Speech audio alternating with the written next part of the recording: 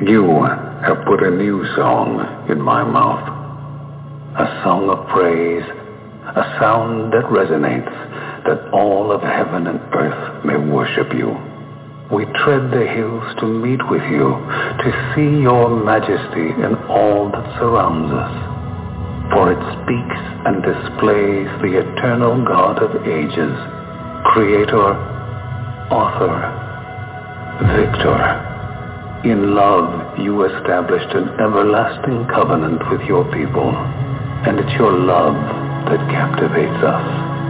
As children of the King, we rush in as waves unrestrained, overcome, overwhelmed, that the King, crowned in glory and splendor, would reach down to place a crown upon our heads. So we raise our banner, the banner we boldly stand under, the banner of Jesus Christ.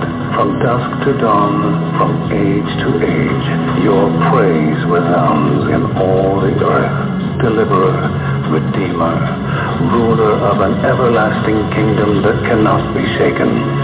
We trust in the name of Christ Jesus, the only King, forever.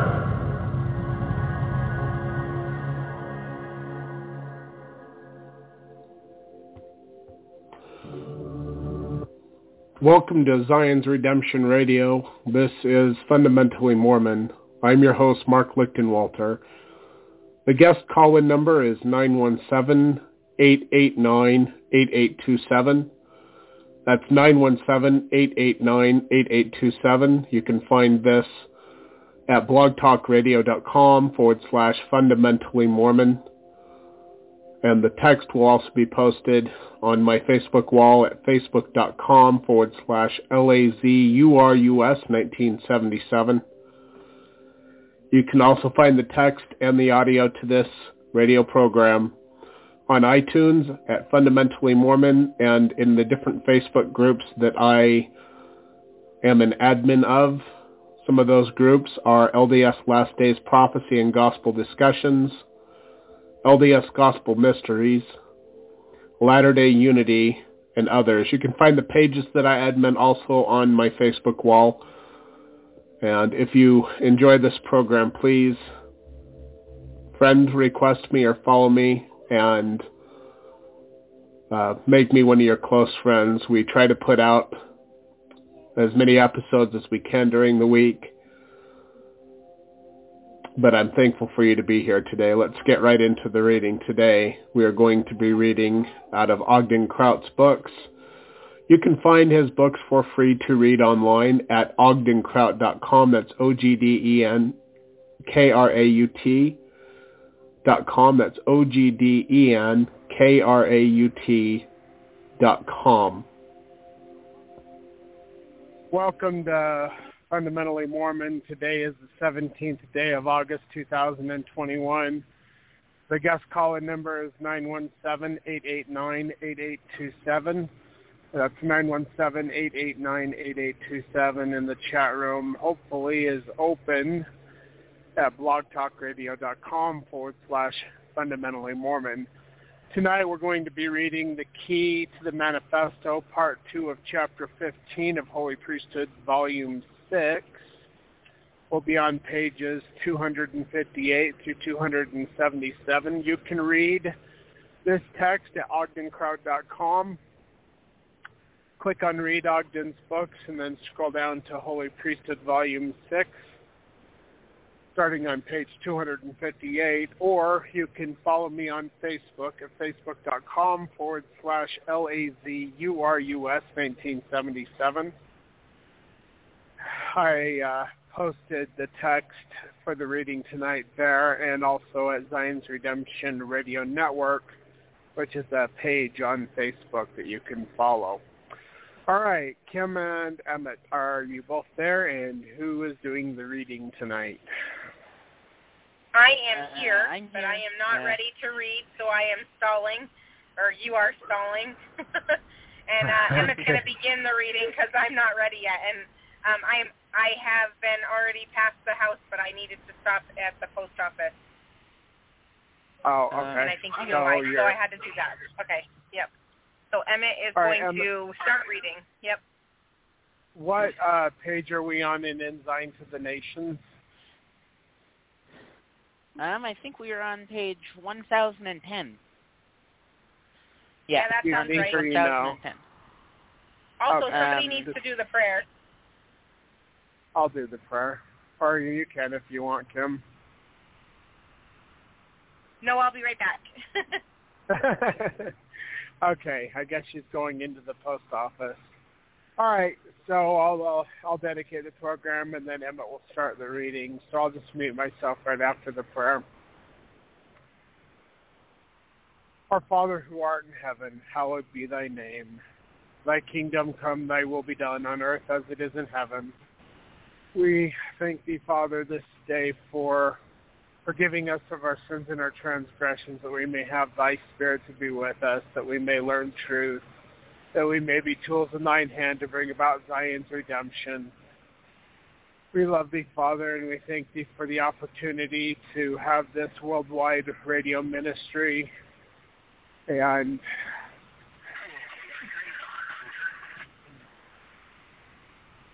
we're thankful for TV radios and being able to communicate on them even when we don't want to hear what they have to say. We thank thee for thy sense of humor as well. And I'm really thankful, Father, for revealing that part of yourself with me. And I'm thankful for the atonement of Jesus Christ and for the prophet Joseph Smith. And we dedicate our time, our talents, and our labors unto thee. We do so in the name of Yeshua, our Messiah, even Jesus the Christ. Amen. Amen. You ready, Emmett? Yes and no. Okay, so we're on page 278. I just have to find where that is. No, we're on page 258, and we're reading to page 277. Yeah, I know what I said. I said the wrong thing. That's fine. I'll just correct you. It's like, you know when you're saying something but thinking about something else? It was sort of like that. I do that all the time. Anyway, okay, do you have the studio open, or do you have the chat room open? Okay. I do that all the time, too. It's ridiculous. Yeah, like you're trying to say something, but you're thinking about something else, so you say both the things at the same time. Yeah, and y'all laugh at me when I do it, because I do it so often. And you say the wrong thing, though, like completely weird, the wrong thing. I know. But you guys know what I'm talking about, so you understand my language. Anyway, I'm going to mute myself. Go ahead, Emmett, with the reading. Okay. Page. I'm just going to start at, like, the beginning of this paragraph, because it's in the middle of a paragraph. Start with the American dream of a land. Oh, is that the wrong one? Wait, what? I was like, wait, what? I don't know. I think I have the wrong page. It's the American dream of the land of freedom had turned into a nightmare of tyranny. Do you have that? Oh, yeah, that's what I have. Yeah, so that's where you start, because that's where we're starting at. Okay, whatever. Okay. The American dream of a land of freedom had turned into a nightmare of tyranny. It had become so corrupt that many states wanted to secede, while Utah was trying to join. For their devotion to the Constitution, the saints in this area were rewarded with persecution and imprisonment. In a Dr. Jekyll, Mr. Hyde performance, the lovely Lamb of Liberty had turned into a ravenous wolf. Instead of a military force to defend the Mormons, the U.S. government sent an army out to destroy them. And now we're on page 259. Anything to say? I'm going to keep reading. Emmett, I will interrupt you if I have something to say. Okay. Okay. Actually, I'm here now, so if you want me to just read, then I can do that. I thought you were at the post office. A couple of pages. I was. Yeah, and I just need him, the kids to do take all the stuff out of the vehicle and make sure it's ready for me to bring the girls to school tomorrow, and I have to make sure that, they did all the other stuff they were supposed to do. So, but I can do the reading. Okay, well, Emmett can read for a little bit until you get all situated and comfortable, and then you can read. So let him read another page or two. Yeah, and then I'll mute myself again. Okay. I'm going to keep reading now. If ever the Lord wanted to cleanse a nation, it was this one, and it certainly needed it. The Lord pleaded with the saints to help him, or to let him fight their battles. In 1880, he revealed to Wilford Woodruff, "And what I, the Lord, say unto you, mine apostles, I also say unto my servants, the 70s, the high priest, the elders, the priests, and all my servants who are pure in heart, and who have borne testimony unto the nations. Let them go forth and cleanse their feet in pure water, and bear testimony of it unto the Father who is in heaven. And then, saith the Lord, unto mine apostles and mine elders, when ye do these things with purity of heart, I, the Lord, will hear your prayers, and am bound by oath and covenant to defend you and fight your battles." Journal of Wilford Woodruff, January 25th, 1880. And in 1889... Yep, so that was the 1880 revelation given to Wilford Woodruff from Jesus Christ. There's 4 revelations that the church is hiding from the people.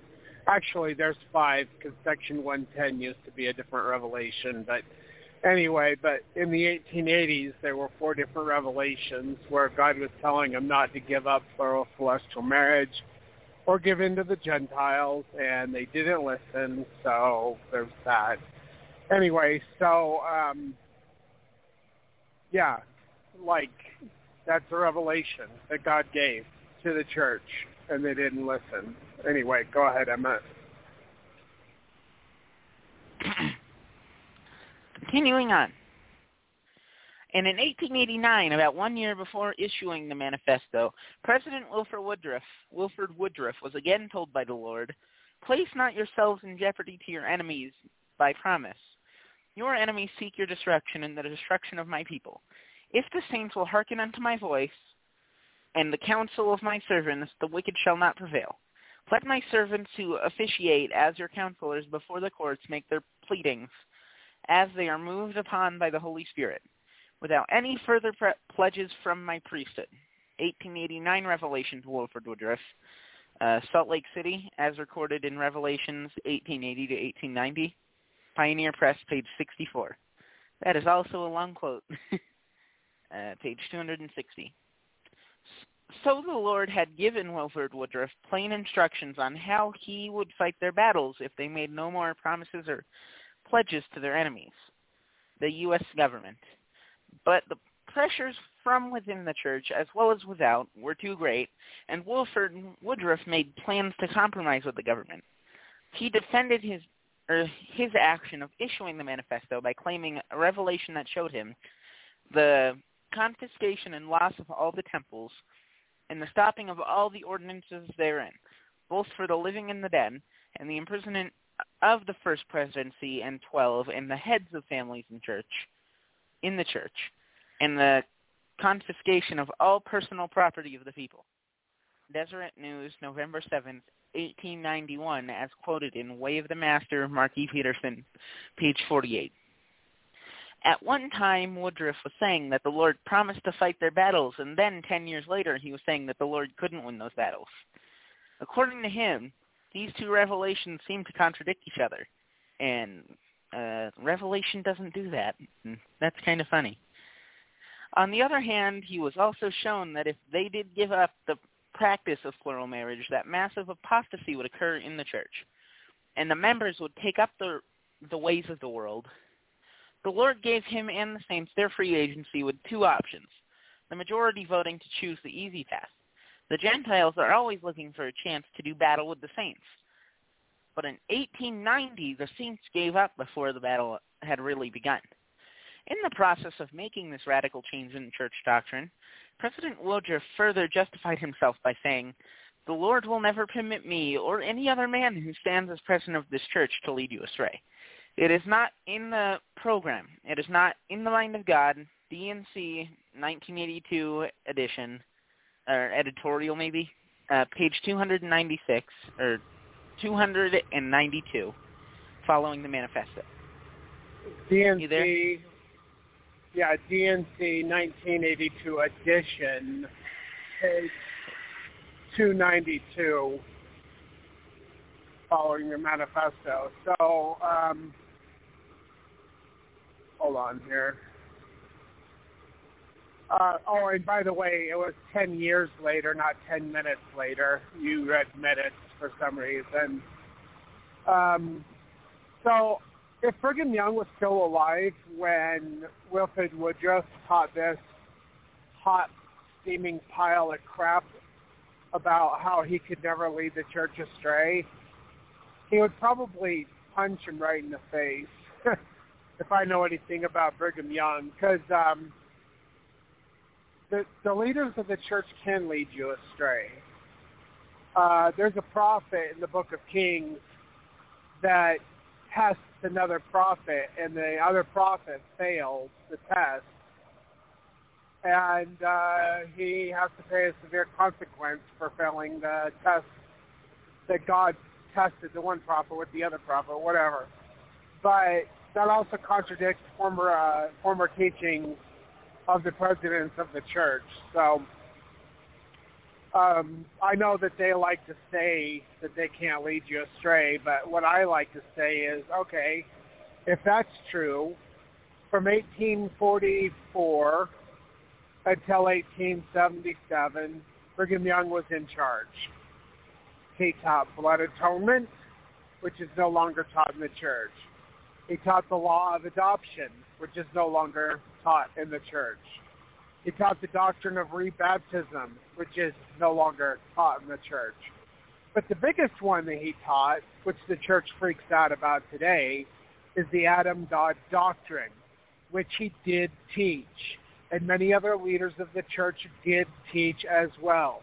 And people got excommunicated if they did not believe in the Adam-God doctrine, and they spoke against it, which is a matter of history, factual history. So let me ask the saints out there who are listening, did Brigham Young lead the church astray when he taught the Adam-God doctrine? Or did Bruce R. McConkie, Mark E. Peterson, Spencer W. Kimball, and all of the lot of them, Heber J. Grant, all these guys, did they lead the church astray when they contradicted the former revelation? Now, Brigham Young taught it. So you can't have it both ways. If a leader can't lead the church astray, and Brigham Young taught the Adam-God doctrine, and it is one of the 7 deadly heresies, as Bruce R. McConkie claims, then obviously the root of the church, or the chunk of the church, was corrupted long before the branches formed.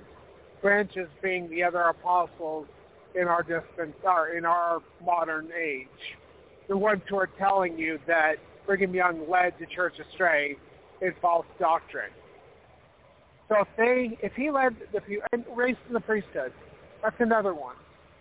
If Brigham Young was telling the truth, he did not lead the church astray, but the people, the leaders today, do lead the church astray. Now, if Brigham Young was leading the church astray at that time with these false doctrines, then they can't claim that they can't lead you astray, because he did. And he was president of the church longer than any of the rest of them. Anyway, go ahead, Emmett. Okay. What was after that quote? Okay. Quoted in... Oh, man, I lost where I was at. Yeah, it was the editorial quote. In other words, he was saying that the Lord was taking away the free agency of a man by forcing him to be good just because he was a church president. Why didn't the Lord do the same thing to Joseph Smith? Compare what he told the prophet.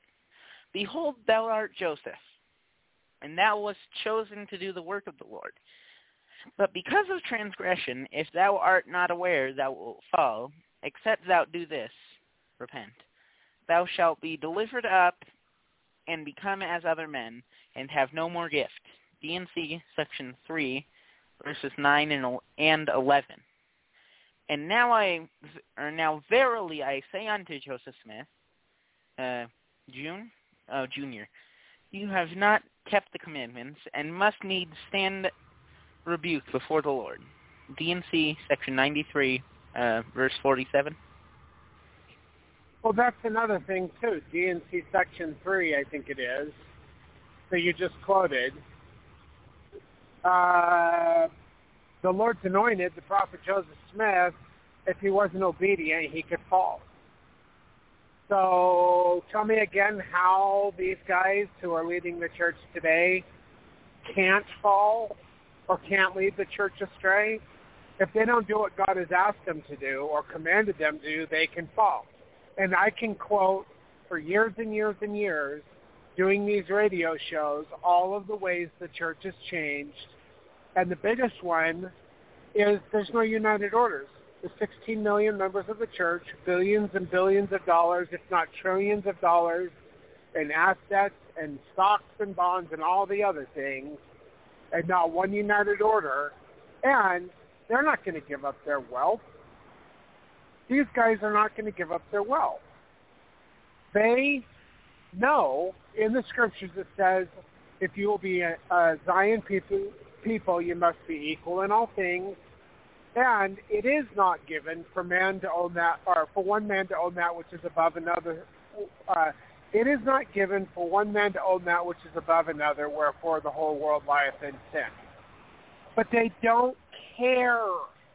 They don't care. It's become a money-making cult, a Babylonian business organization, the corporation of the first presidency, and it's all about money, power, wealth, and fame. That's all it's about.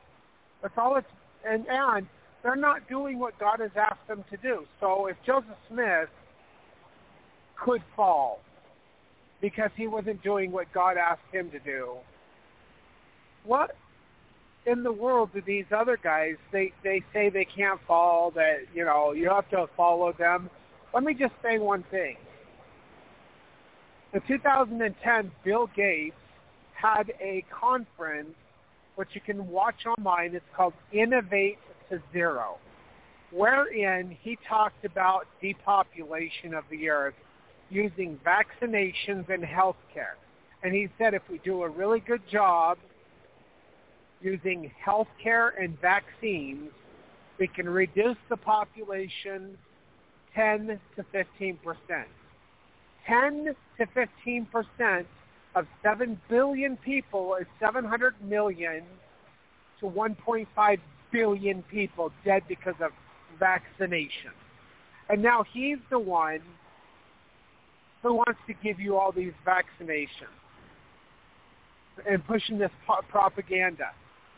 And it's all about depopulation of the earth, because the more people there are, the more resources have to be, you know, and the more carbon output.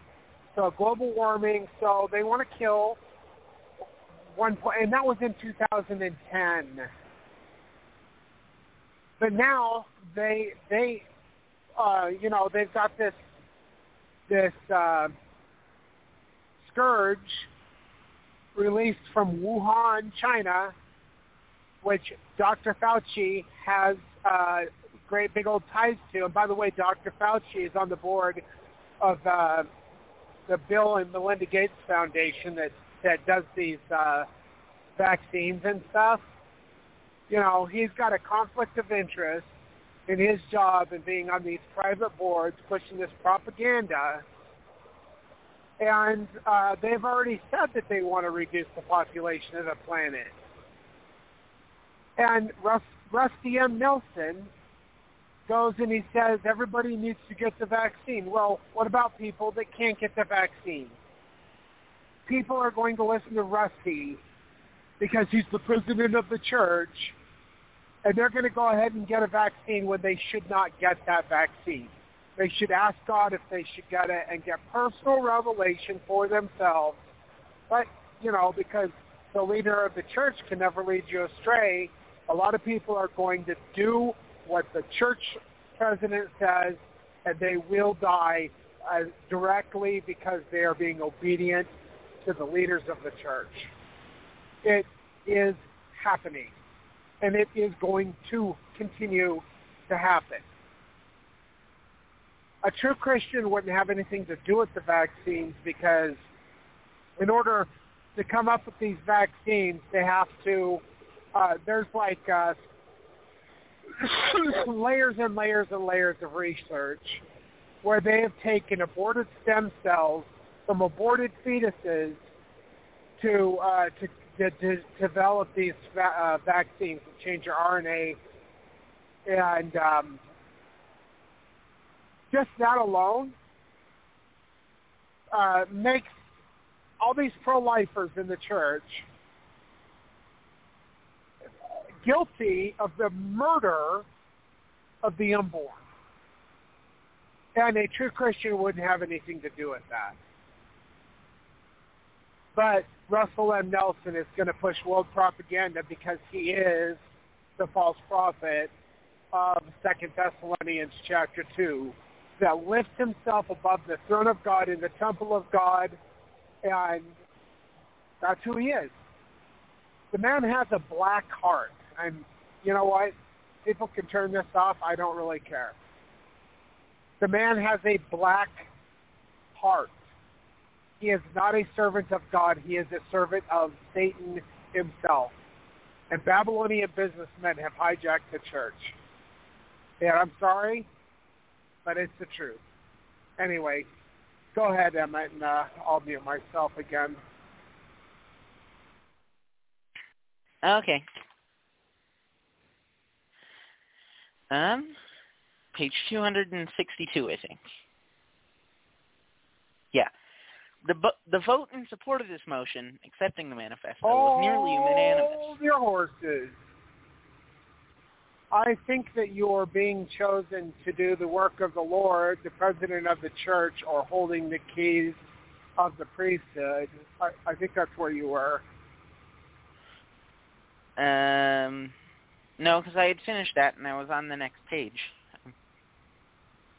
I interrupted you right after you read that last DNC section 93, so stop trying to skip stuff. Okay. Being chosen to do the work of the Lord, being president of the church, or holding the keys of the priesthood are no guarantees of infallibility and exaltation, nor do they protect one from sin, loss of free agency, or loss of priesthood keys. Also printed as an addendum after the manifesto was the following statement by President Wilford Woodruff. The Lord has told me to ask the Latter-day Saints a question regarding the manifesto, and he also told me that if they would listen to what I said to them and answer the question put to them by the Spirit and power of God, they would all answer alike, and they would all believe alike with regard to this matter. DNC 1982 editorial, page 292. But when presented with this question during the October General Conference of 1890, the saints did not all answer alike or believe alike. It is very evident from the following 6 reports. Page 262. The vote in support of this motion, accepting the manifesto, was nearly unanimous. Correlated History of the Church, Volume 6, page 222, as printed in Deseret News Weekly, October 11, 1890. When the manifesto was read to the assembled saints, silence prevailed until someone from the gallery called for a second reading. After this request was granted, Quorum of the 12, President Lorenzo Snell, moved that the declaration be accepted as authoritative and binding. Many of the thousands in attendance abstained from voting. Mormon polygamy A History, Richard Van Wagner, page 145. Mariner W. Merrill noted in his 6th of October diary that the motion was carried by a weak voice but seemingly unanimous. Also from that last quote on the same page. So, yeah, Mormon Polygamy, A History, Richard Van Wagner, page 145. I don't know why they mentioned it like that, because it's the IBID thing, but they said it was on the same page, even though that was the exact same quote. I thought it a very slim vote, considering the multitude assembled. Thomas Broadbent Diary, page 24. There were some of the people that did not vote. Heber J. Grant Journal, October 6th of 1890.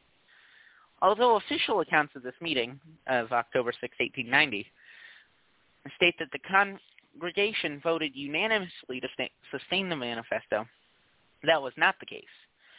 William Gibson, later a representative in the Utah legislature, voted against it. The majority of the congregation refused to vote at all, and at all when the manifesto was presented. LDS Church Authority and New Plural Marriages, 1890 to 1904. Michael Quinn, Dialogue, chapter 18, verse 1 maybe, page 18, volume 18, of spring of 1985, page 48. Wow. And why was the voting not unanimous? Could it have been that most of the saints recognized that the manifesto was not a revelation from God, but only a means of making peace with the government? Certainly they could tell that the wording of this proclamation was not from God. He is not even mentioned in the 5 paragraphs of this official declaration. And the second paragraph begins with, I therefore, as president of the church, declare, which plainly identifies the person who is issuing this document. But interestingly enough, Wilford Woodruff himself was not even the true author.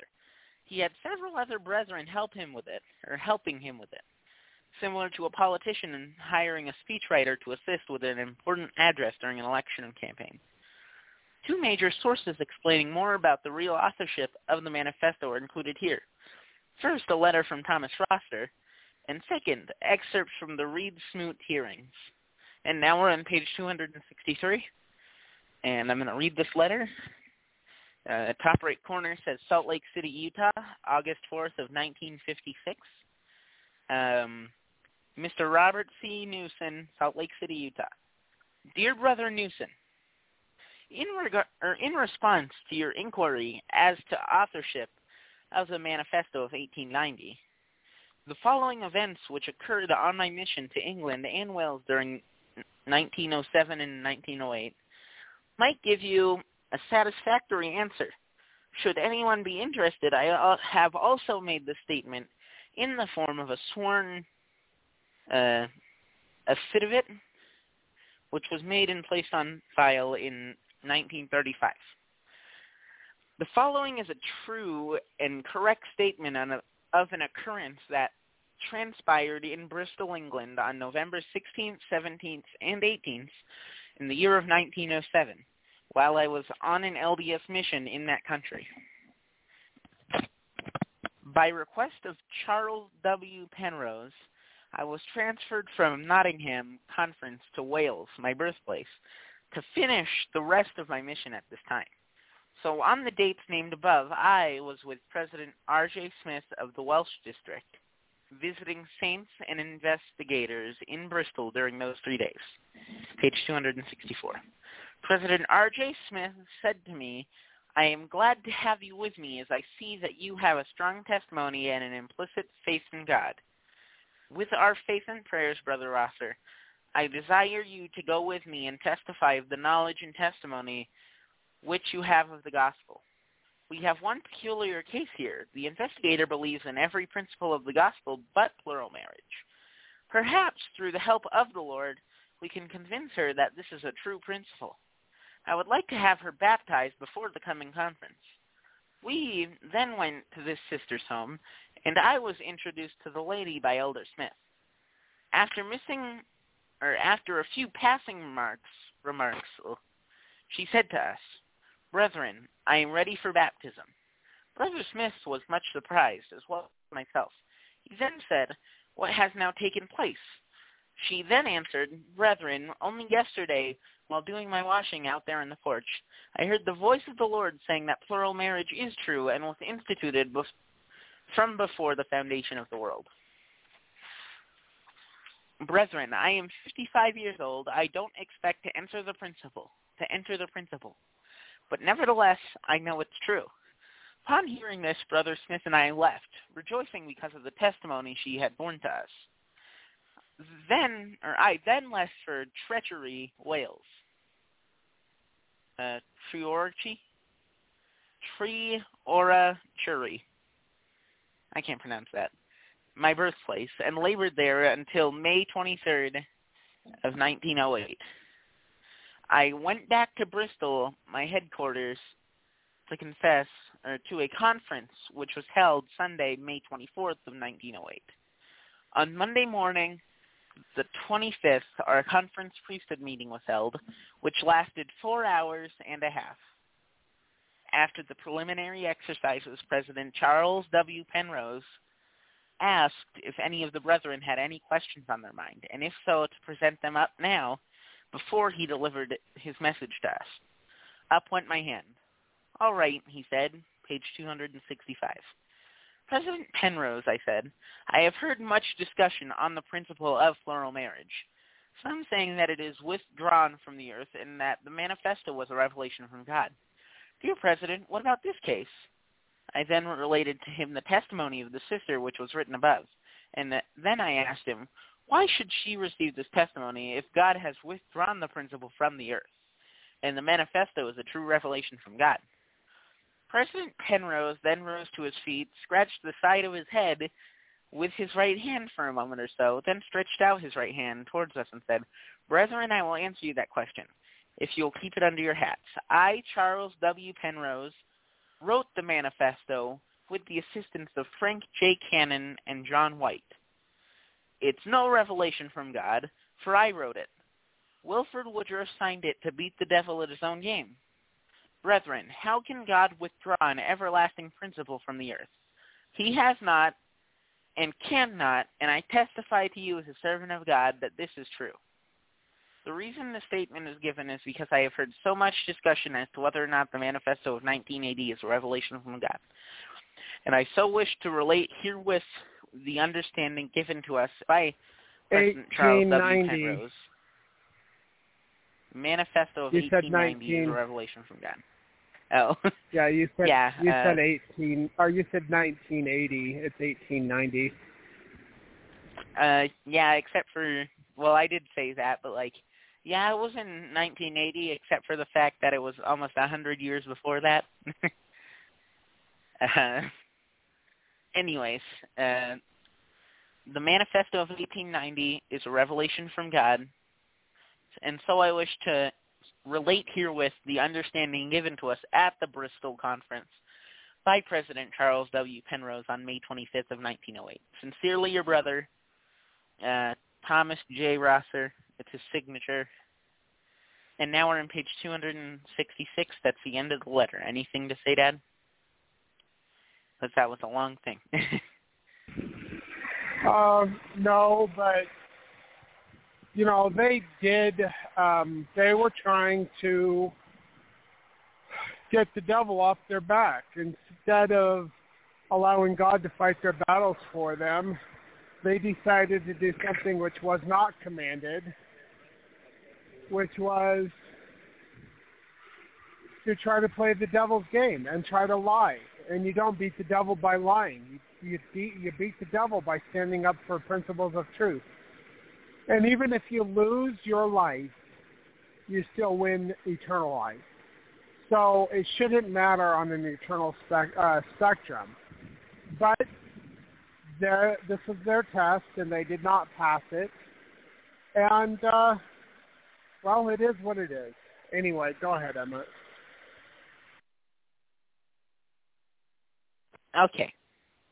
Man, this Rosser letter was of great interest to Kenneth Godfrey, who mentioned it in an article he wrote for dialogue, wherein he also quoted from a letter to him from Dean C. Jesse of the Church Historical Department.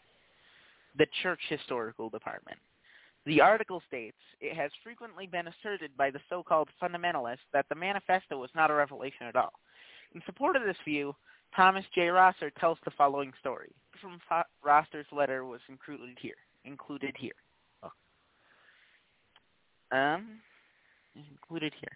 In a letter to the author, Kenneth Godfrey, Dean C. Jesse, a member of the church historian staff, wrote, your reference to a meeting in Treachery, or that place in Wales that I can't say, at which Charles W. Penrose allegedly stated that he wrote the Manifesto in the reference to the Wolf testimony in the Smoot proceedings, where he claims that John H. Smith, Henry Smith, told him that the Manifesto was a trick to beat the devil at his own game, are both frequently used quotations of the fundamentalists. In checking this matter, the church has no minutes of a meeting in that place in Wales on May 25th of 1908. Neither do we have a journal of the Charles W. Penrose, aside from the statements in fundamentalist literature. Aside from the statements in fundamentalist literature, I have been unable to find any reference to this meeting in Wales or anything that would verify the Wolf testimony in the Smoot investigation. To my knowledge, there is no written revelation upon which the Manifesto is based. O.S. Dean C. Jesse, The Coming of the Manifesto, Kenneth Godfrey, Dialogue, Chapter 5, Volume 3, Verse 3, whatever, of Autumn of 1970, page 20. Apparently, the church's historian's office staff, had not been informed that the conference referred to was not held in that place in Wales, but in Eastville, Bristol, as explained in the Millennial Star. Minutes of the Bristol Conference. The Bristol Semi-Annual Conference was held May 24th, 1908, in the Wolseley Hall, Eastville, Bristol, page 267. There were present President Charles W. Penrose, President C.G. Jarman, and 24 traveling elders of the Bristol Conference. 24. I keep reading, and you know when you read and you go to the next part of the page, you have to go to the end of the page and go back. I keep reading and messing up where I said that at, or was reading at. And 24 traveling elders. She was going to be reading or something. Where'd she go? I think she's upstairs right now. Okay. Wow. She might be outside. Okay. I guess you can keep reading until Mom finally gets around to figuring out what she's doing. She probably got distracted by something that she needed to do. Yeah. Okay, so what it is, and we will broadcast this, okay? What it is that the list, okay, so you know how, and we'll let the whole world know, I'm a little bit of a micro-organizer, and I've been micromanaging my kids and trying to make lists so that the school year will work out correctly, and I made these lists. I put, meal plans on the board, the itinerary, I've got the girls' clothes, everything ready. I've had this, we've been talking about it for probably 3 weeks. I actually went into action last week, and then we told them, what they have to do. And we give our kids cell phones, so that is supposed to be the way by which I text and say, hi, what are you doing right now? What should you be doing? And have you done this yet, So today, while I was doing all of this, because I am actually back at work during the day, and the kids were not, so they were supposed to have these lists of chores that they were supposed to have done. Not difficult chores, really easy, walk out and do this, make sure that gets switched around, like the laundry or something, do something quick. Not fold and put away laundry. Just take it out of one machine and put it to another. So this isn't hard. We don't live in a third world country. We have machines that do things. They just have to push the buttons on the machines and make them work, right? So my kids did not do that today. So when I came back here and I need to have the little girls asleep in about 15 minutes. They won't be. Their clothes weren't set out like they were supposed to. The dinner wasn't done like it was supposed to be done. Nothing that was in the plan was done. So now I come home and I'm trying to make up for all of the things that everybody did not do today that they were supposed to do. And that's what makes my life so busy. It's not hard to do. It just takes more time than what I can do on my own. So the distraction is the stuff didn't get done. And Emmett knows this because he's downstairs in the office doing what I was going to do, what he wants to do. And, yeah, the things just weren't done. So that's what's going on right now, and I am trying to get the girls' clothes laid out so that tomorrow morning isn't really difficult to do. Yep, I have to shower the girls. They did not, take a shower. I had to do the baby when I walked through the door because somebody didn't change him. They said that they were missing wipes or something. So then, yeah. So that's what's going on. And yeah, and there's I do have always you guys, excuses. I don't understand. Yeah. It's so weird. And, okay, so we're going on a little tangent here. Yeah, this is a tangent. It's so easy to see the stuff that needs to be done. And they just refuse to see it. Yeah. You can point it out to them. Oh, I didn't realize that the baby's diaper was falling off. Really? Well, it was poopy. It wasn't didn't realize falling off, but it was that, he needed to be changed. Yeah, but there has been times when I've woken up and, you've been doing your work schedule, doing the thing that you need to do, and I wake up around 2 or 3 or whatever, and the first thing I see is the baby's diaper needs to be changed. And it's like this, oh, I didn't realize. How is it that I can see what needs to be done when you've got eyes and a brain as well? Oh, and one clarification. We don't give our little kids we don't give our little kids cell phones. The two older ones, because they're in junior high and high school, they have cell phones because there's a whole bunch of stuff that needs to be done, and we've got to go pick them up from their activities and do all the things. Yeah. So, we do give them cell phones. The older two, yeah. The younger two, no, but they still have little responsibilities. Like, Eliza, it's your job that if somebody's shoes are not on the shelf or if the baby pulled shoes off the shelf, she has to do the hallway and put the shoes on the shelf or whatever. But, so the younger ones have little responsibilities that they're capable of doing. But the older ones, who you would expect more from because this is not their first rodeo. They've been living with me their whole entire life. We don't even have to split custody with anybody. We have them all of the time, and they still, I don't know.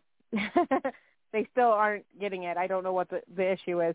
So, yeah. So that's what I'm doing tonight. So I know you guys were talking, and then and I heard me being mentioned, and, she got on a tangent. And I'm like, you know what? Tonight's tangent could have been prevented. The whole thing could have been prevented if we just followed Mom's agenda.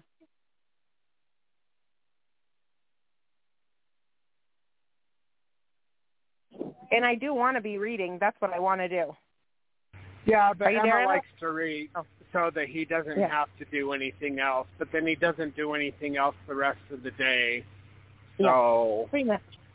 Yep. Yeah, it's and anybody out there with teenagers probably is going through the same crap that we're going through. It's just but it's still it never ends. It never ends.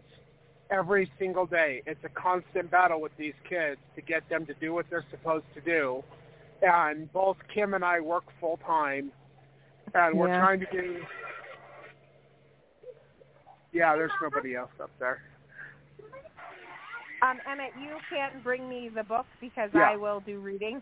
So bring the book up to me, and then you will do what you were asked to do right now. And also, I would love to have you can listen to the radio show, I suppose, but once it's finished, then I want your phone. Okay, Emmett? Okay. Okay, bring me the book. Thanks.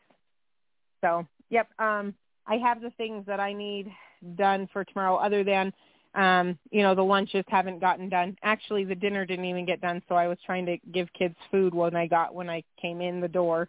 There's and just what's really more stupid about it, we can take everything away from them, and they'll just go read a book because they like to read too.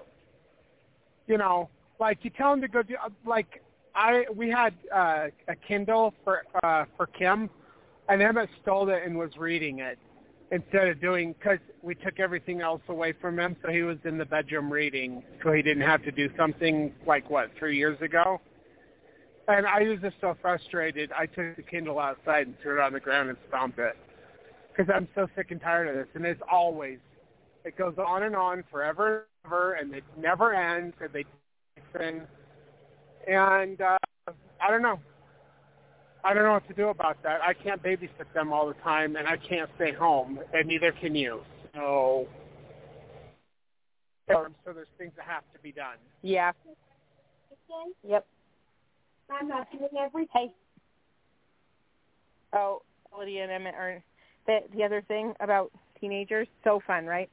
So no matter what you tell them, they think they're going to tell each other what's going on. So I gave them things to do, and they're like, why? Why do I have to do something? That's what Emmett's saying. Why? So, yep. Now, can you hear me okay? I'm not sure. I switched to the headset. You can hear me, Emmett? Okay. Awesome.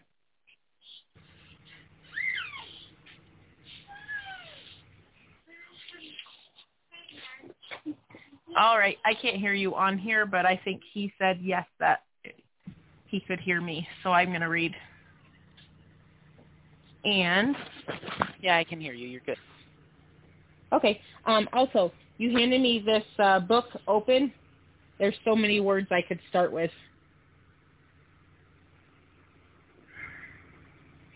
Oh, I don't remember exactly. I think you were... Let me come up there. Okay. How about the Thomas J. Rosser? I'm almost upstairs. Hold on. I would have to see it to do it. I can't just tell you off of my memory. Page 267. Yeah, there. 267. Awesome. Right here. Hey, thanks. Welcome. All right. So, minutes of the Bristol Conference. This comes from Millennial Star 70, page 348. I think that's volume 70. Quote, the Bristol Semi-Annual Conference was held May 24th, 1908, in the Wolseley Hall, Eastville, Bristol. There were present President Charles W. Penrose, President C.G. Jarman, and 24 traveling elders of the Bristol Conference. After singing a prayer, President Jarman gave all present a hearty welcome, expressed his appreciation at seeing so many saints and friends present from the outlying districts. Elders R.J. Walker, Thomas J. Rosser, Frank I. Hill, and John H. Bodden gave reports of their respective branches. The reports were very encouraging. End quote from Millennial Star, volume 70, page 348. The quotes in here in the book are so different to read than on the phone, because the ones in the book, they're like tiny little print, and so I'm like, I have to get used to the print so I can read like I do the other print. Anyways, continuing on. In his above letter, Dean Jesse referred to the Wolf testimony in the Smoot proceedings. This leads us to the second major source explaining the authorship of the Manifesto. 3 excerpts from the interrogation of Mr. Wolf during the Reed-Smoot hearings follow. Hold on 1 second. Apparently, Arius is having a meltdown. 1 second.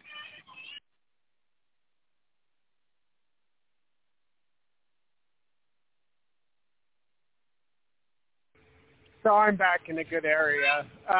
Good. Sorry about that. I had to stop.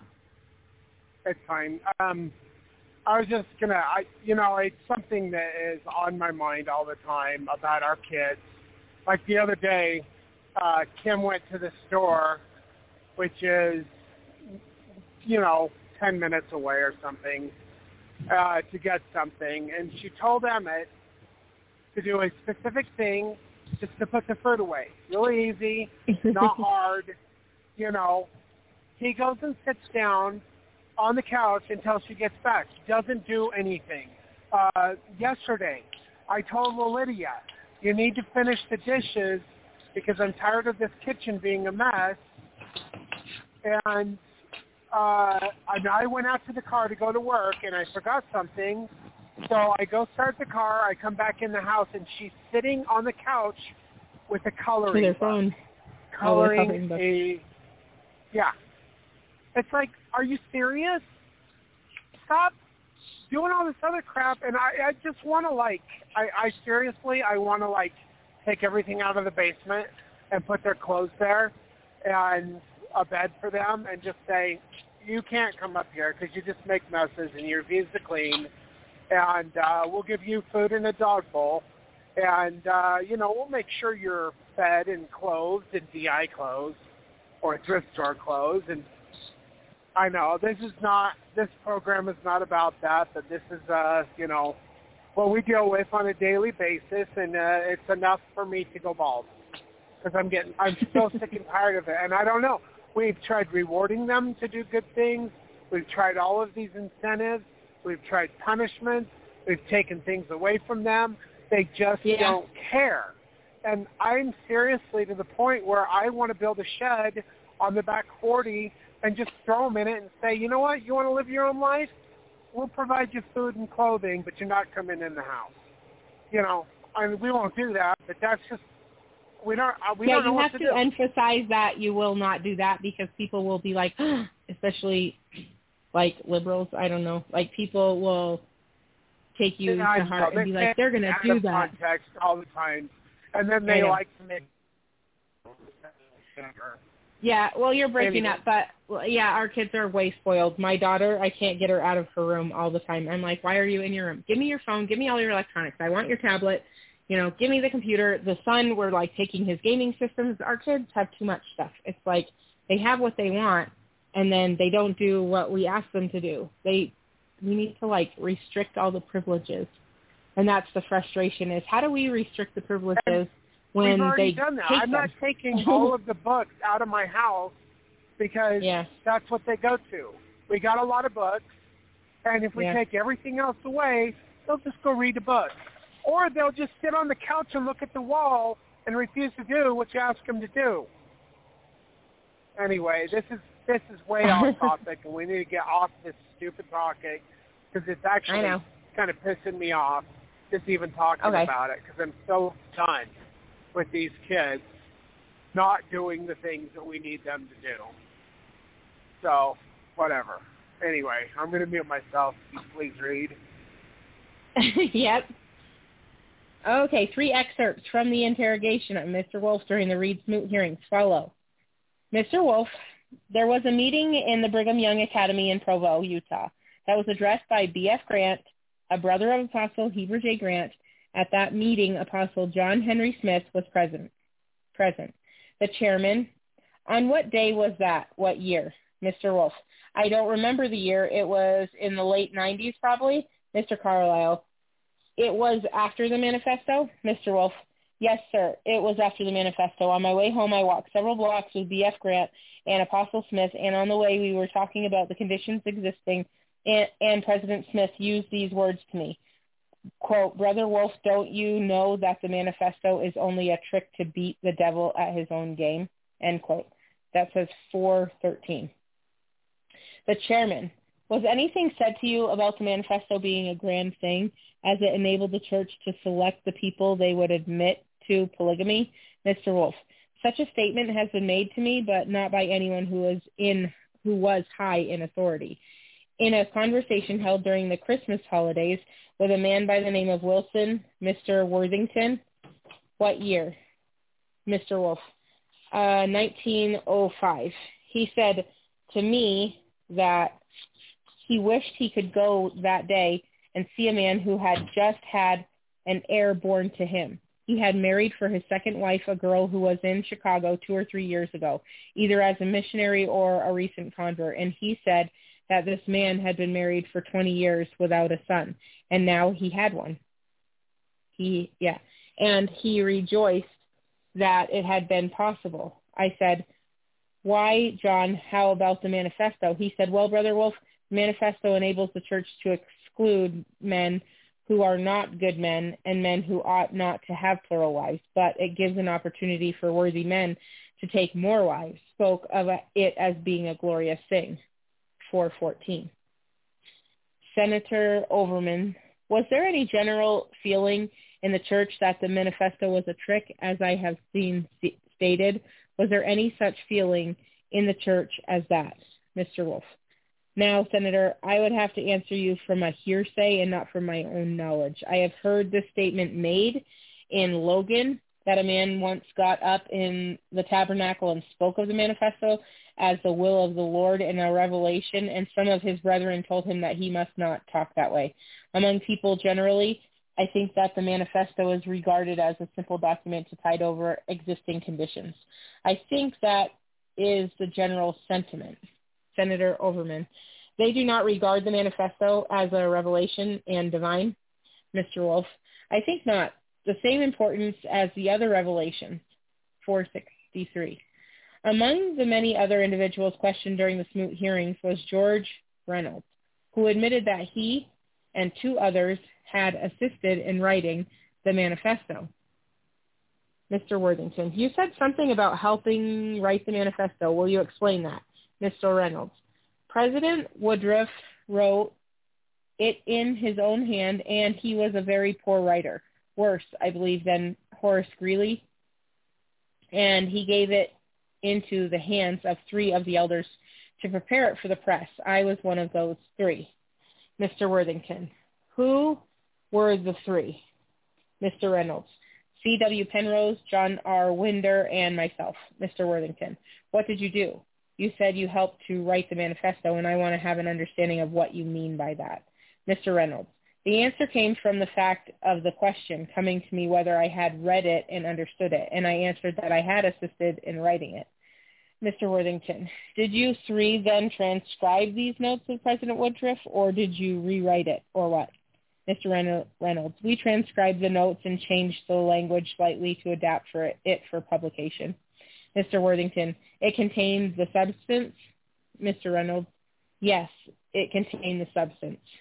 Senator McComas, did you, in transcribing the utterance of President Woodruff, make such change of phraseology as would make it ambiguous so that it might apply to marriages subsequent and not to living with wives who had been married prior? Mr. Reynolds, no, sir. Senator McComas, it must have come to your mind when you were copying and changing the phraseology whether this is to apply to the future and whether the past is to be expected, did it not? Mr. Reynolds, no, sir. I have told you honestly what my feelings and opinions were.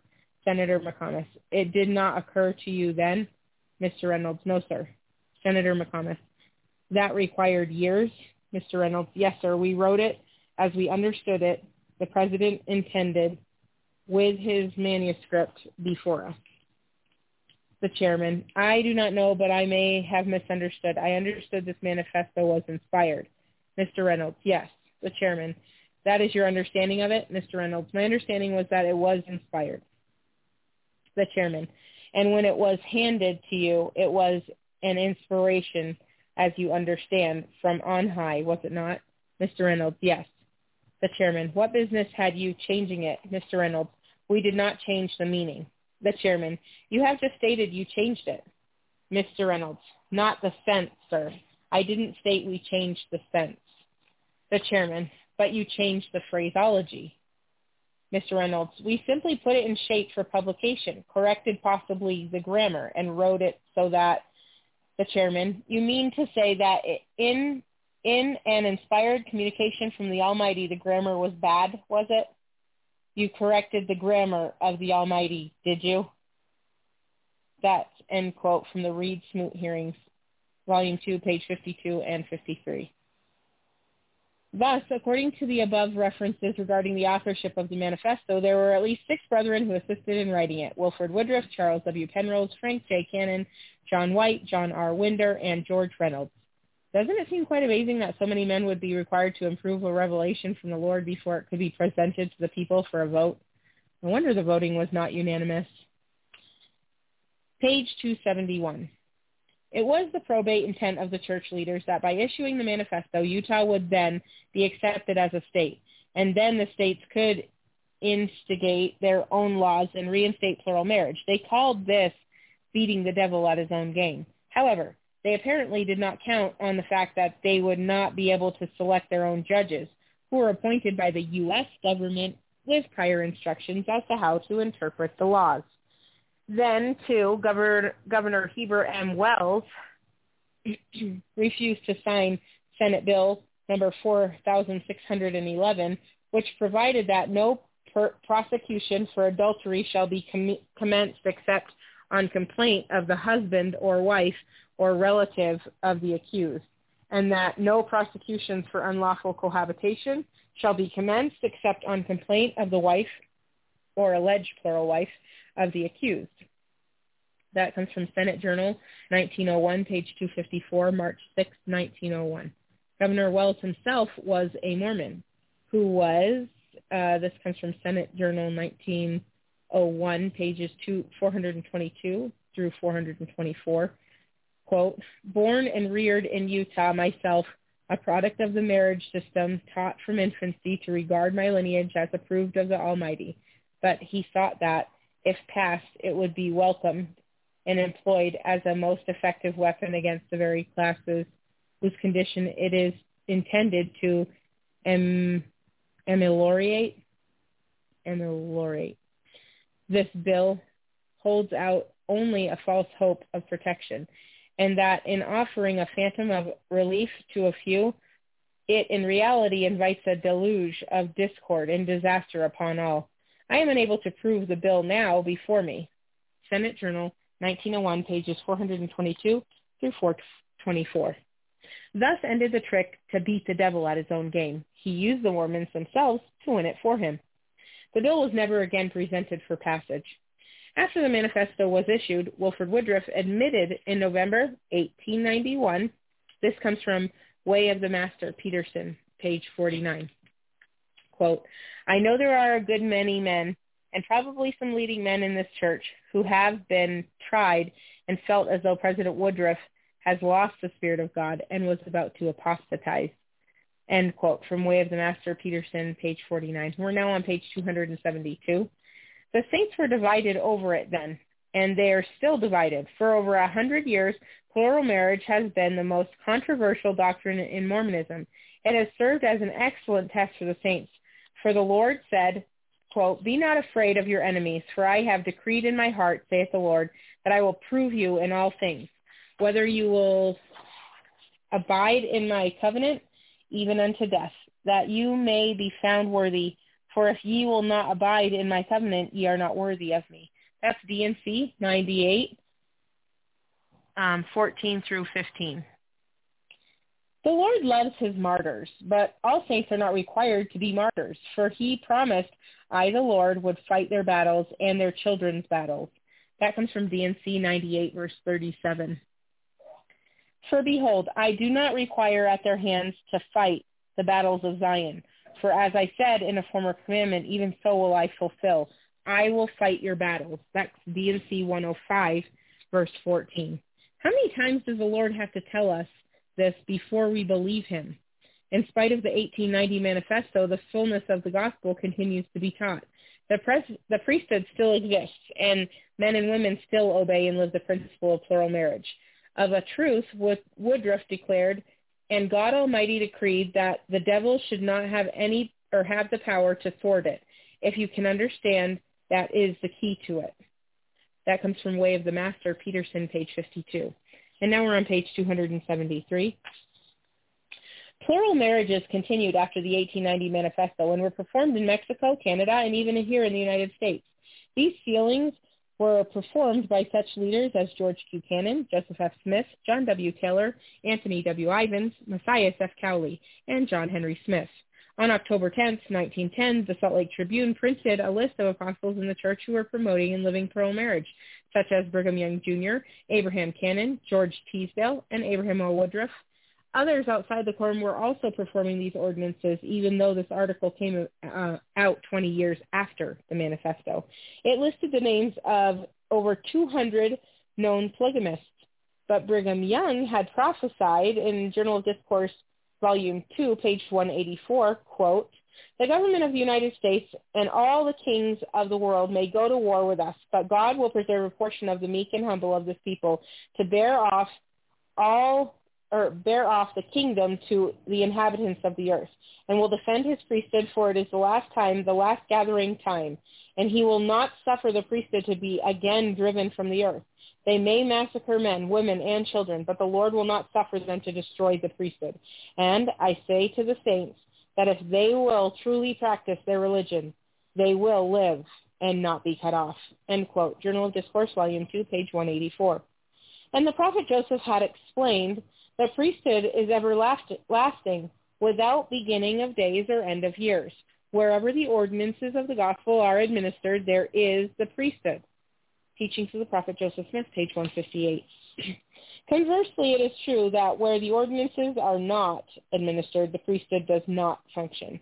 Keys of the priesthood accompany obedience to the laws, principles, and ordinances of the gospel. Now we're on page 274. The fullness of the gospel is still alive, seriously wounded, but it does survive.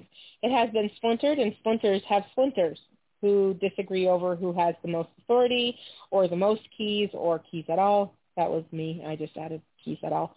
But a few righteous saints will defend the restored gospel, and it is eternal priesthood laws that, as given to Joseph Smith, scattered though they may be.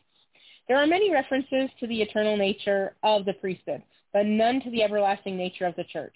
The church cannot function as it should without the priesthood and its laws, but the priesthood can function independently of the church. If this were not the case, how do you explain the fact that Joseph Smith and many others lived the priesthood law of plural marriage without the approval or knowledge of the church? Why did many leaders and hundreds of saints live plural marriage after the Manifesto without the consent of the church? No eternal principle revealed in this dispensation has been or will be revoked. Those desiring the blessings of Abraham must do the works of Abraham. And if we do not live the laws of Abraham, we cannot go where Abraham is. In Millennial Star, Volume 14, page 595, quote, "We would ask, for what is the priesthood given unto man? It is that they may have a right to administer the law of God. Have they then the right to make void that law? Verily, no. None can revoke the decree but him by whom it was given. Neither can the laws of God be trampled upon with impunity or revoked by a lesser power than that by which they were framed." End quote. From Millennial Star, Volume 14, page 595. How could a document written by a man, the Manifesto, eliminate a principle ordained by God, plural marriage? How could the words of an earthly compromise negate the words of God as expressed by the first 4 church presidents in this dispensation? Page 275. Joseph Smith. "God commanded me to obey it. He said to me that unless I accepted it and introduced it and practiced it, I, together with my people, would be damned and cut off from this time henceforth. But we have got to observe it. It is an eternal principle and was given by way of commandment and not by way of instruction." Contributor, Volume 5, page 259. Joseph Smith to William Clayton, "The doctrine of plural marriage, plural and celestial marriage, is the most holy and important doctrine ever revealed to man on the earth, and that without obedience to that principle, no man can ever attain to the fullness of exaltation in celestial glory." End quote. That's from Historical Record, Volume 6, page 226. Brigham Young, "The only men who become gods, even the sons of God, are those who enter into polygamy. Others attain unto a glory and may even be permitted to come into the presence of the Father and the Son, but they cannot reign as kings in glory because they had blessings offered unto them, and they refused to accept them. Journal of Discourse, Volume 11, page 269. Brigham Young, now if any of you will deny the plurality of wives and continue to do so, I promise that you will be damned. Journal of Discourse, Volume 3, page 266. John Taylor, we have been taught and consciously believe that plural marriage is as much a part of our religion as faith, repentance, and baptism. That comes from Life of John Taylor, B.H. Roberts, pages 357 and 358. John Taylor again, if we do not embrace that principle, the patriarchal order of marriage, soon the keys will be turned against us. If we do not keep the same law that our Heavenly Father has kept, we cannot go with him. A man obeying a lower law is not qualified to preside over those who keep a higher law. Wilford Woodruff, History of His Life and Labors, Matthias Cowley, page 542. I don't know what you're thinking about all this because you haven't said anything in a little bit, but it kind of drives me a little bit insane. I'm going to tell you exactly why, okay? Because Joseph Smith has no other descendants from any other woman other than his wife, Emma. He did not have kids by anybody else. And so that kind of drives me nuts. And then the quotes that are coming supposedly from him are not actually, it's like a third-party quote, which is like a hearsay. And when was that even published? Was that published like after he was dead? And then it does say, and it was said by Joseph Smith that, or God said that the church would be corrupt by the seventh president. And so them giving reference to all these other presidents. Yeah, and Brigham you know, everybody... Right, and didn't Joseph Smith say the only thing that Brigham Young erred in was the plural marriage thing that he was doing because the way that he lived it, he like loved all his wives, or he had a lot of wives. I can't remember what that quote is, so would be hearsay. No, he didn't say that. I say that, so okay, I believe that Joseph wanted to live plural celestial marriage and the sealing ordinances of men to one man, but he did not want to live it, so he did the bare minimum. That's why they have by any other people, and we know that Emma got pregnant plenty of times by Joseph Smith, so he can have kids, but he can't have them with any of these other people because he was sealed to, well, both men and women through things that people don't even understand at all anymore, which is plural celestial marriage and the law of adoption. But I know that polygamy is something that is given in the Torah and that it was lived before the Torah was restored, which Moses restored those laws, which were given at an earlier time. But the only thing, so I've been biting my tongue this whole time, and I wanted to say something, and I wanted to wait till you were done with the reading, but since you brought it up, I'll just talk about it a little bit. So I study a lot, and I've been studying a lot for many, many, many, many, many years. And I have questions, and I have had questions, and as I ask God, he gives me answers. And sometimes he gives me really big answers. And then I get a whole bunch that I didn't even ask about in these great big old visions that God has given me in the past, where he's taken me up in the spirit in an out-of-body type of thing. And I'm taken up and I'm shown a whole bunch of stuff.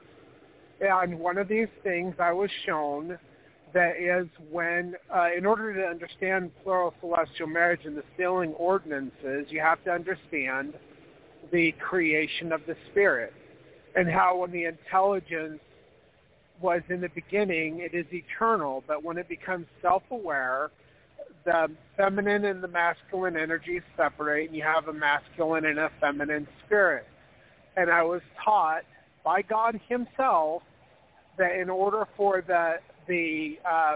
those spirits to have eternal life again, a masculine and a feminine have to be sealed by the Holy Spirit of promise so that they can retain that eternal life that they had before they were spirits and before there was a separation of the masculine and the feminine.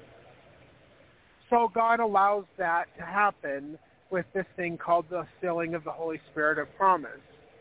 However, because the war in heaven happened and there were many more elect who qualified for eternal lives that were feminine, God allows plural celestial marriage so that many feminine can be filled to one masculine, so that they can attain unto the eternal lives that only can be attained by having a man and a woman filled together, so that the feminine and the masculine can be together in a sealed state as they were before they were in when they were in the intelligent form. So I understand that God allows plural celestial marriage because of a necessity. But I know that that Joseph Smith didn't want to live it. But Brigham Young, he did something called multiplying wives, which was wrong. Anyway, I'm on wash plant, so I'm going to break up. But you can go ahead and say something if you'd like.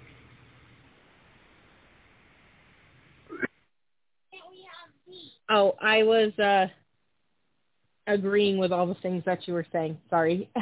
I was like, yeah. So I have not researched as much as you have, but I have done research.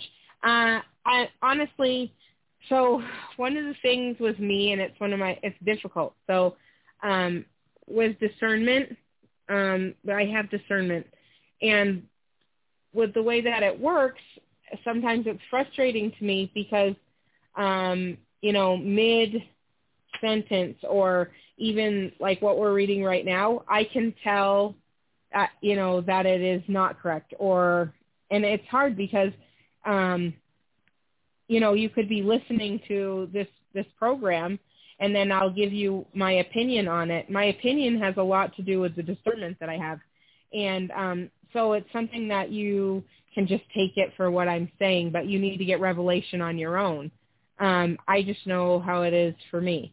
So anyways, it's hard for me because when you're reading these things and people attain this stuff as truth or doctrine, and to me, I'm like, you know what, that's not actual doctrine. Doctrine well, there's is a lot that, of things that Brigham Young did a lot of things that he ought not to have done. He turned something that was a celestial thing, which is plural celestial marriage, into a carnal power trip. And in order to justify what they were doing, they had to have Joseph Smith saying all these things. And they invented these lies. I mean, not all of them are lies, but there are plenty of lies strewn throughout the history of the church about how Joseph Smith said something he never said. And it's disheartening to me because, if you don't have the power of discernment, you read all this stuff and you don't know what to do with it. And it's sad, and then these other people that don't have discernment, then they read, all these other things. I'll read like a quote that's trying to support polygamy through Joseph Smith, and then they don't believe it because it's not true, and they have the power of discernment, but then they don't understand it, and then they throw the whole thing out, and then they don't have the power of discernment, and then they'll read all this other crap, and there's so many lies. So the prophet Joseph Smith is one of the most important prophets of all the dispensations through all of the history of this earth after Joseph Smith. The reason for that is because in order for Zion to be redeemed, God has to give the people celestial laws so that they can live the things that are required for Zion to be redeemed. And God gave it to Joseph Smith, and the devil wants to do everything that he can to destroy the opportunity for the people to redeem Zion so that he can win the battle. And so you've got lies and lies and lies. Some person responded to something on TikTok that I said today, and they were talking about how Joseph Smith was accused in the WASP of July of 1842, I think it was, of homosexual, bisexual type things. You know what? The devil's throwing out all kinds of lies. One thing I know, is that when I asked God if Joseph Smith was a true prophet, God gave me a powerful testimony and witness of the truth and the reality of him being the Lord's anointed.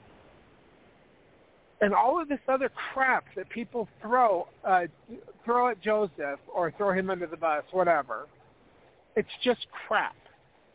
And whether or not he did it or whether he didn't do it, I don't care.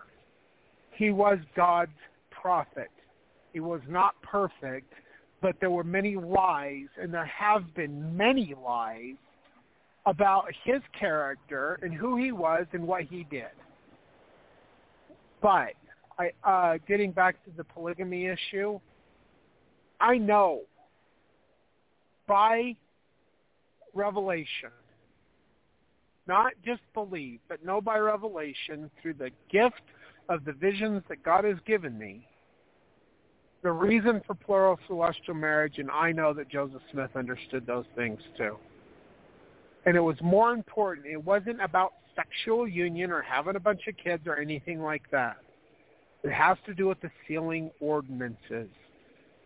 Now, these people that he was sealed to,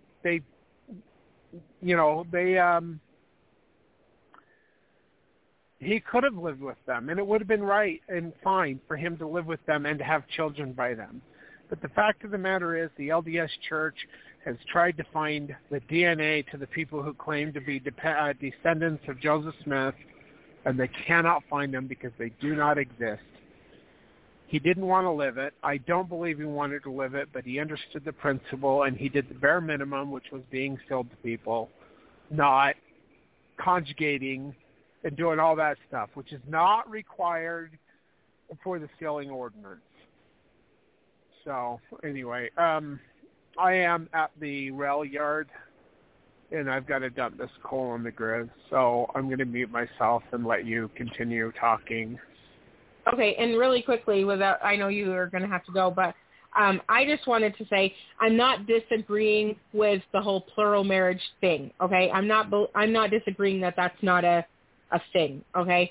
I'm just saying, like, the quotes and the way that these men are, I just don't agree with the way that this is being taught, I suppose. Like, you need to personally get revelation for yourself if whether or not that is a principle that you are supposed to keep, that God wants you to do, and not just, take it upon your own hands to do that. You have to get personal revelation. But what these men did was they made up stories to justify their actions so that they could live it, and they're lies. And anytime somebody lies about something, they're not. Yeah, because when people do have discernment, they realize that these lies are being told, and they don't know what to think about it if they're not mature in these gifts. And then they want to throw the whole thing out, and it's a lie, and lies destroy. Right, that's what happens. It gets thrown out because of the lie, where it should have been like a case-by-case basis. So one of the things that I think about when I think about polygamy is that's great. Like, go get married to 30 women. But if you're not going to heaven, if you're not going to be exalted, if you don't have your calling and election made sure, why are you sealing all these women to you to be damned in your state that you're in? There's another thing, too. Yeah. It's plural marriage and celestial marriage are two different things. Right, yeah. And I wish I could talk about this more. I've given you plenty of warnings, but I have to get out of the class. I know. I wasn't trying to mute myself. I know. And that's fine. You can just listen. I just wanted to make sure that the listening audience wasn't thinking that we are on two different pages about plural marriage.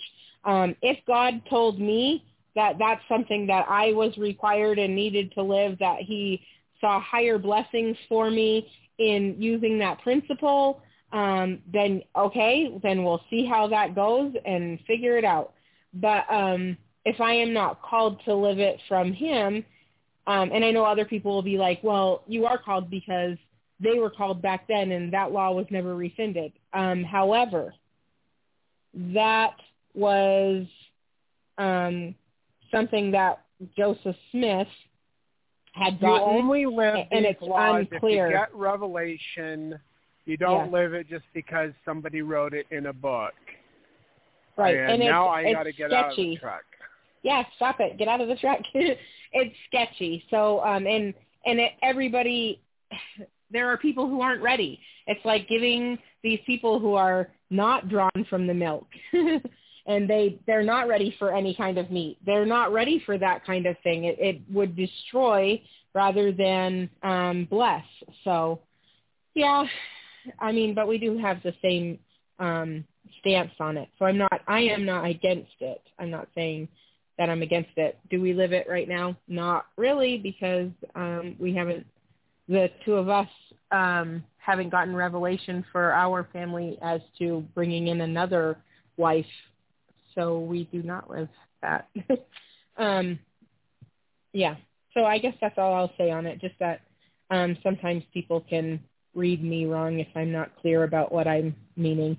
So let me continue on with the rest of these quotes. This is from John Taylor from Deseret Evening News, April 23rd, 1885. Quote, "What would be necessary to bring about the result nearest the hearts of the opponents of Mormonism, more properly termed the gospel of the Son of God? Simply to renounce, abrogate, or apostatize from the new and everlasting covenant of marriage in its fullness. Were the church to do that as an entirety, God would reject the saints as a body. The authority of the priesthood would be withdrawn with its gifts and powers, and there would be no more heavenly recognition of the ministrations among the people. The heavens would permanently withdraw themselves, and the Lord would raise up another people of greater valor and stability." End quote. Deseret Evening News, April 23rd, 1885. Man, I don't have very much longer until I get all done with what we're reading tonight, but I got to say one more thing because I was thinking about this earlier. The other thing about that was this apostasy. So if you're looking at D&C and we're reading about it and saying, looking at what God said, if you do these things, then I will fight your battles for you. I will not remove you from your place. And, he states what will happen if the saints, when Joseph was alive, if the saints would have built the temple whereby the Most High would come and restore that which was lost unto the people. Anyways, if you read that for what it is, the saints were already rejected with their dead because they were removed from their place. And a lot of people died moving out west. So even when it splintered off and the Brighamites ended up coming out to Utah and over the Rocky Mountains, they were already a cursed people. So now here it is, John Taylor, which, they said it would be cursed by the seventh president. So no surprise here that it's saying that if they stop living plural marriage, they're going to be rejected again. So I don't know. Even from this stance, it's like, well, you're rejected already, and then you're rejected again. Right. So there's layers of cursings and layers of rejection, and the rejection that they received in Nauvoo was having the ability to have continuing prophets as far as being the Lord's anointed, and they lost the ability to receive the fullness of the priesthood, which can only be given by God. That's what was rejected. Yep. So, okay. And I was thinking about that earlier with the rejection, even before all of these men were, they were quoting all of these men. Anyways, it's kind of contingent on how much research you do, what you know about history and about the words that have already been spoken from God. Okay. Anyways, Wilford Woodruff. The reason why the church and kingdom of God cannot advance without the patriarchal order of marriage is that it belongs to this dispensation, just as a baptism for the dead does, or any law or ordinance that belongs to a dispensation. Without it, the church cannot progress. The leading men in Israel who are presiding over stakes will have to obey the law of Abraham, or they will have to resign. That's from Wilford Woodruff, Cowley, page 542.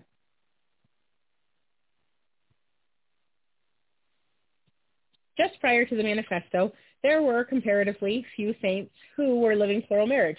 So did the Lord allow the Manifesto to be issued for the church because not enough of the members were living it?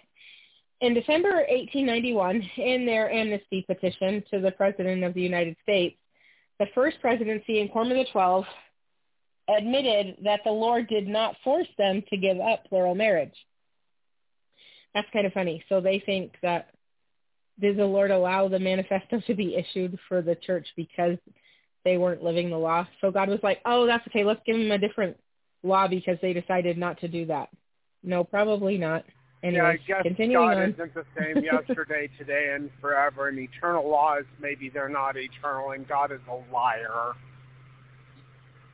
I mean, in their kidding. minds, that's the logical yeah, I'm being that's sarcastic because that's the logical conclusion of these ignorant people that think that they can lie to beat the devil at his own game. Oh, we'll just keep on lying, and we'll just keep on being disobedient to what God has asked, you know, and it'll be okay. Isn't it in the Book of Mormon where do a little bit, sin a little bit, you know, lie about your brother a little bit. It'll be all well. God will beat us up with his stripes, and we shall be saved in the kingdom of our God.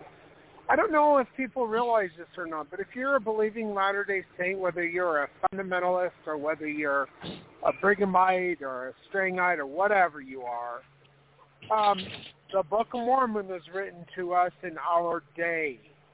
And it's not talking about Gentiles who are not believers in the restoration. You turn that book back on yourself because it is a stern warning to the disgusting, or did you just, why, are you, Emma, I'm seeing the end of the radio show. What is he doing? Are you there? His headset just died. Okay, well, we're not 2 hours past the program, so why is he trying to end the program? He didn't mean to. His headset died, and he is calling back in right now. Yeah. Okay, well, tell him. It was just yeah. He actually just walked into the, yeah, it's okay. So, no worries. Okay, he did realize right when it happened, and he was like, oh, no, and so he's trying to call back in. Okay, well, that's why he's supposed to not be playing with his headset and let it charge so that it can be... He doesn't have a headset so that he can go listen to videos all day. He has a headset to do the radio show. If he's not going to use it for that, then I'll take it away from him. So, anyway. Yeah, Lydia and I had that same conversation about her phone, and I actually have her phone now. Because she was like, my phone died. That's why I didn't answer. And I was like, your phone is supposed to be so that I can get a hold of you. If she answers, so this is the 12-year-old. She has realized that if she answers the phone, that we're going to ask her to do something. So instead of answering the phone, she just ignores it. And we'll call her from the other room or whatever, and you can hear the dang thing ringing. And then she just ignores it. And then you're like, why didn't you answer your phone? Oh, I didn't hear it. You were standing right next to it, and it was ringing. So, like, if you're not going to use the phone, if we're not going to be able to use the phone for what we need to use it for, then you're not going to have it. Because, you know, if we've got to get down to, like, hey, did you do the goats? Did you feed the chickens? Did you get the eggs? Did you throw the hay? Or whatever. Like, that's why we have the phone. And, well, another thing, too, like I said, Lydia does softball and basketball and what other sports does she do? Like, she's always doing some... Oh, yeah. Anyway, yeah, she throws that shot put because she's got man hands. I was teasing. Anyway, but so she's got all these activities, so she needs to be able to get a hold of us. You know, Emma has robotics, and he's a future farmer of America. Whatever it is, he needs to be able to get a hold of us. We need to be able to get a hold of them. That's why they have the phone. But if they're not going to use the phone for what we give it to them for, then they're going to lose it. So anyway, let's not go down this freaking what is it called? Tangent. It's a tangent, yeah. You just get me started. I'm so irritated at these kids. Oh, it's just because the headset died, and that was, maybe it's just Lucifer trying to distract. So let's go ahead. His headset just died, and that's what brought about this tangent. Oh, sorry, Satan. Hasatan. Okay, I will continue. I'm almost done. We're doing great. You're doing a great job. Okay. It's the last 10 seconds. You're almost I know it is. We're like almost done. And about 40 years later, the first presidency, Grant, Ivins, and Clark said about the same thing in the Message of the First Presidency, Volume 5, page 322, quote, "The Church pledged itself by its presidency, by its members and General Conference assembled, and by its support of the state constitution to discontinue the practice of polygamous or plural marriage. Thus, our people sacredly covenanted with the government of the United States that they would obey the civil laws." End quote. Message of the First Presidency, Volume 5, page 322. But even today, people are free to choose what they want to believe. In 1886 Revelation, the Lord said, quote, "It is more pleasing to me than me that men should use their free agency in regard to these matters," end quote. And they have. The saints can find justification for either accepting or rejecting this law of the priesthood. They alone will determine which way the keys will turn in their behalf. Joseph Smith said, "The devil has no power over us, only as we permit him." That comes from Teachings of the Prophet Joseph Smith, page 181. And Spencer W. Kimball related this truthful gem in Miracle of Forgiveness, page 215. He, the devil, seems to have no keys for locked doors, but if the door is slightly ajar, he gets his toe in, and soon this is followed by his foot, then by his leg and his body and head. And finally, he is in all the way. End quote. Miracle of Forgiveness, page 215. Yes. This process pretty well summarizes what has happened beginning in 1890 with the issuing of the Manifesto. And now we have come to the end. Next time we will be reading From Persecuted to Persecutors, which is a really great section to begin on tomorrow. I'm actually, when we were reading all of the different subheadings for this one, for the different categories that we're reading of, that was really the one that I wanted to look at, because I bet we have a lot of tangents on that one. Well, if they talk anything about what happened in Short Creek because of the governor of Arizona who was a Mormon and the combined crap that the LDS Church did, or the fact that they used to sit outside of people's meetings and collect their license plates and have the police department, which is illegal, run the license plates to the people who were there so they could excommunicate them.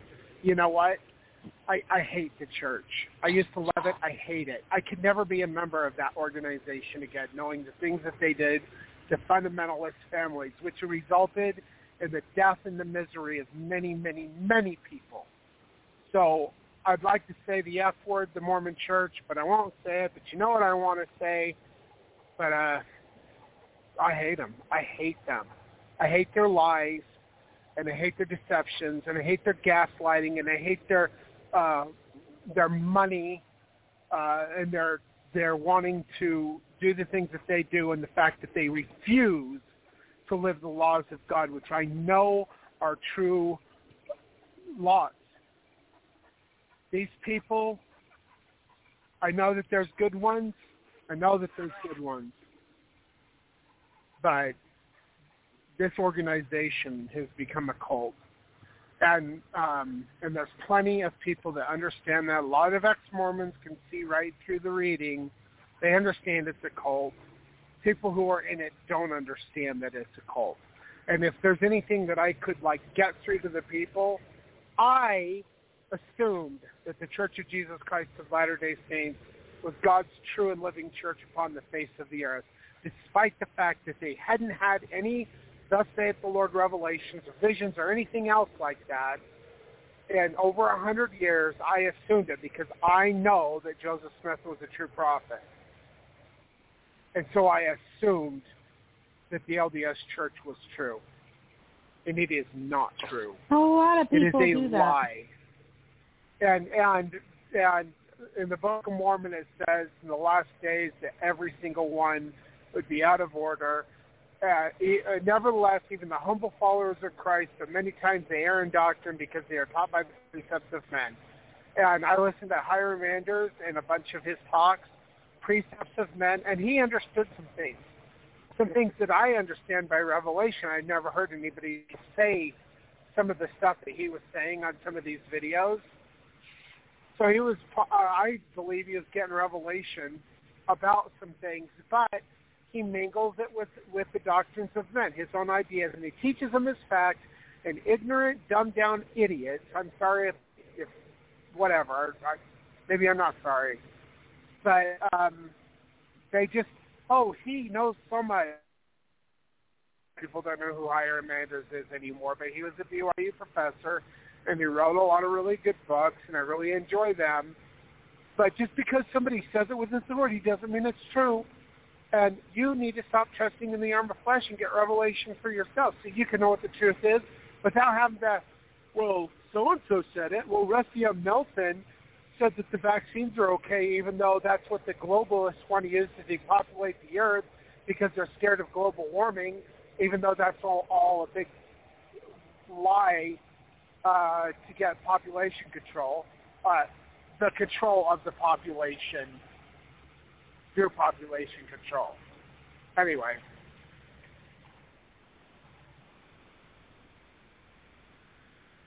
Kim? I'll take that. Okay, yep.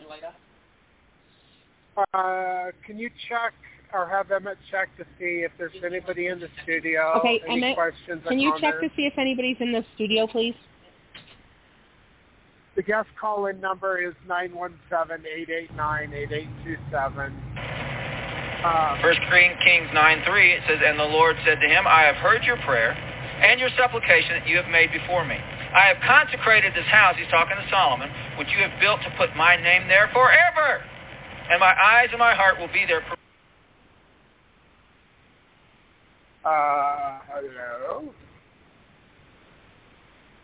Emmett. Hello? Emmett, come here. Why is Emmett trying to play video clips? You're playing video clips. Oh, I didn't know that. I know you don't know that. You need to be listening.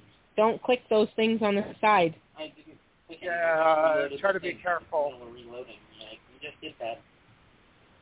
There's nobody on. No one's on, and no one chatted. Okay, well, that's fine. I think we'll just end the program for tonight, and then we'll see what it is that we can read tomorrow. We might be able to finish. I don't know. Yeah. The way I read, heck yeah, I can do it. Let's do this. Yeah, but you're going to be, worn out because... I know I keep staying up really late. I don't have everything done. The kids aren't getting their things done. It's getting rough, man. But it's the first week. It's kind of rough. Yeah, but the littles are excited to go to school. Oh, they're so excited. So excited. They're going to love it. They love it. Yep. And we have Amberly's class has a ton of girls in it. I know it does. Has a ton of girls in there, which is a good thing. I just realized Amberly's boyfriend that she loves so much is not going to be in this new school.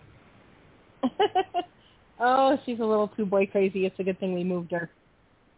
She's 6, and she has this boy that she thinks is her boyfriend, and she's so cute, and she's so silly, but we're moving her from the district that we live in so that she can be with Kim for reasons we're not going to talk about right now.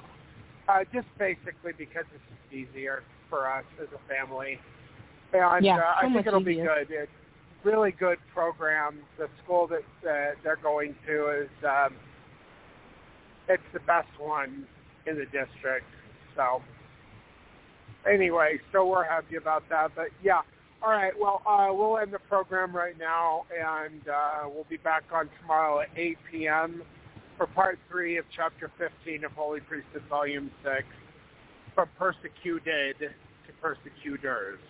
And I'm going to have to bite my tongue completely off tomorrow because I know I'm going to go on a screaming about all the stuff because I get so angry at what the church has done that most of the members don't even know about, because who gives a rat's behind about fundamentalists? Well, yeah. Whatever. If you think that, I don't even know what to tell you. Anyway, I'm just going to leave it at that. So thank you for reading, Kim, and thank you for helping out Emmett and reading. You're welcome. And we'll be back on tomorrow. I was just going to say, you know what I just realized tonight? It's so exciting. I want everybody to know. My little girls are going to start school in the morning, and I get to be part of that this year. I get to be there and take all their little pictures. I get to bring them to school, and I get to be part of it. I'm so excited. Oh, yeah. I did that last year because you were working, and you were sad last year because you couldn't do it. Yes, I'm so excited. That's awesome. I'm like, yay, I get to be part of the whole thing this year. I just realized that because I've been so busy, like with all the school stuff, that I haven't really, just taken it all in like, oh my goodness, it's tomorrow. They're going to have, yay. It's like, it's like Hanukkah, or, well, everybody would say Christmas. It's like the night before the holiday where you're just like, yay. Everything's all set and done and ready. As soon as you're done talking about your thing, I am going in the dip. So we can be all done whenever it is. Yes. Good night, everybody. Thank you for listening and being there with us and learning with us. We appreciate you. This is going to be amazing. Have a good night.